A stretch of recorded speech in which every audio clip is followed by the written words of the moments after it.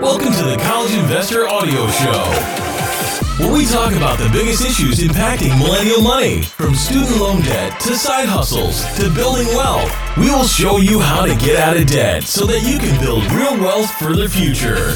Today, we're talking about the DoD.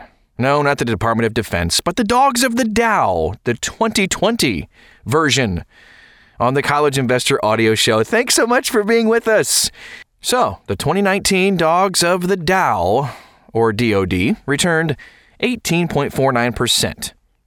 Their 2019 yield was 3.90%. You can see the whole 2020 DoD lineup in a graph at thecollegeinvestor.com, and you can see all of the different dividend yields there too. Now, the yield, or I should say year-to-date, or YTD yield, is 4.79%. As you'd probably guess, the dogs are down YTD, like most everything else. Their current percentage change is 16.2%. And by contrast, the Dow is down 9.2% YTD. So now let's take a look at how you can invest in the Dogs of the Dow. Keep in mind that DD is an income strategy, a dividend paying, rather than growth strategy. So be sure that your investment objectives align before investing in DD. Now, since every DD is a stock, you can begin investing in them by purchasing shares through any brokerage. DD is meant to be a buy and hold strategy. In other words, if any of your DD holdings begin going down, you don't sell them. You can decide if you want your 10 DD to be equal by dollar weight.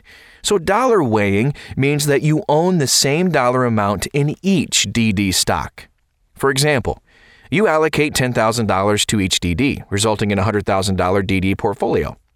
As DD stocks move up and down, you can reallocate to bring things back into alignment.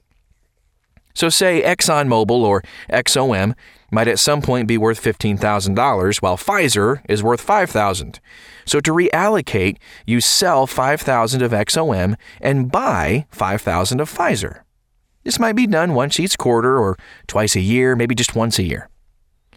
So Dogs of the Dow ETFs. No, there aren't any.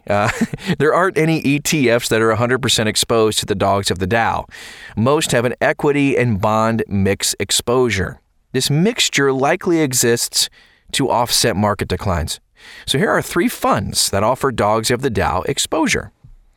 Hennessy Balanced Fund. It's HBFBX. Large Cap Value Fund. 50% of assets in the Dogs of the Dow and U.S. Treasury securities with a maturity of less than 1 year. The expense ratio is 1.89%. Hennessy Total Return, HDOGX. 75% in the Dogs and 25% in U.S. Treasury securities with a maturity of less than 1 year. The expense ratio, 2.32%.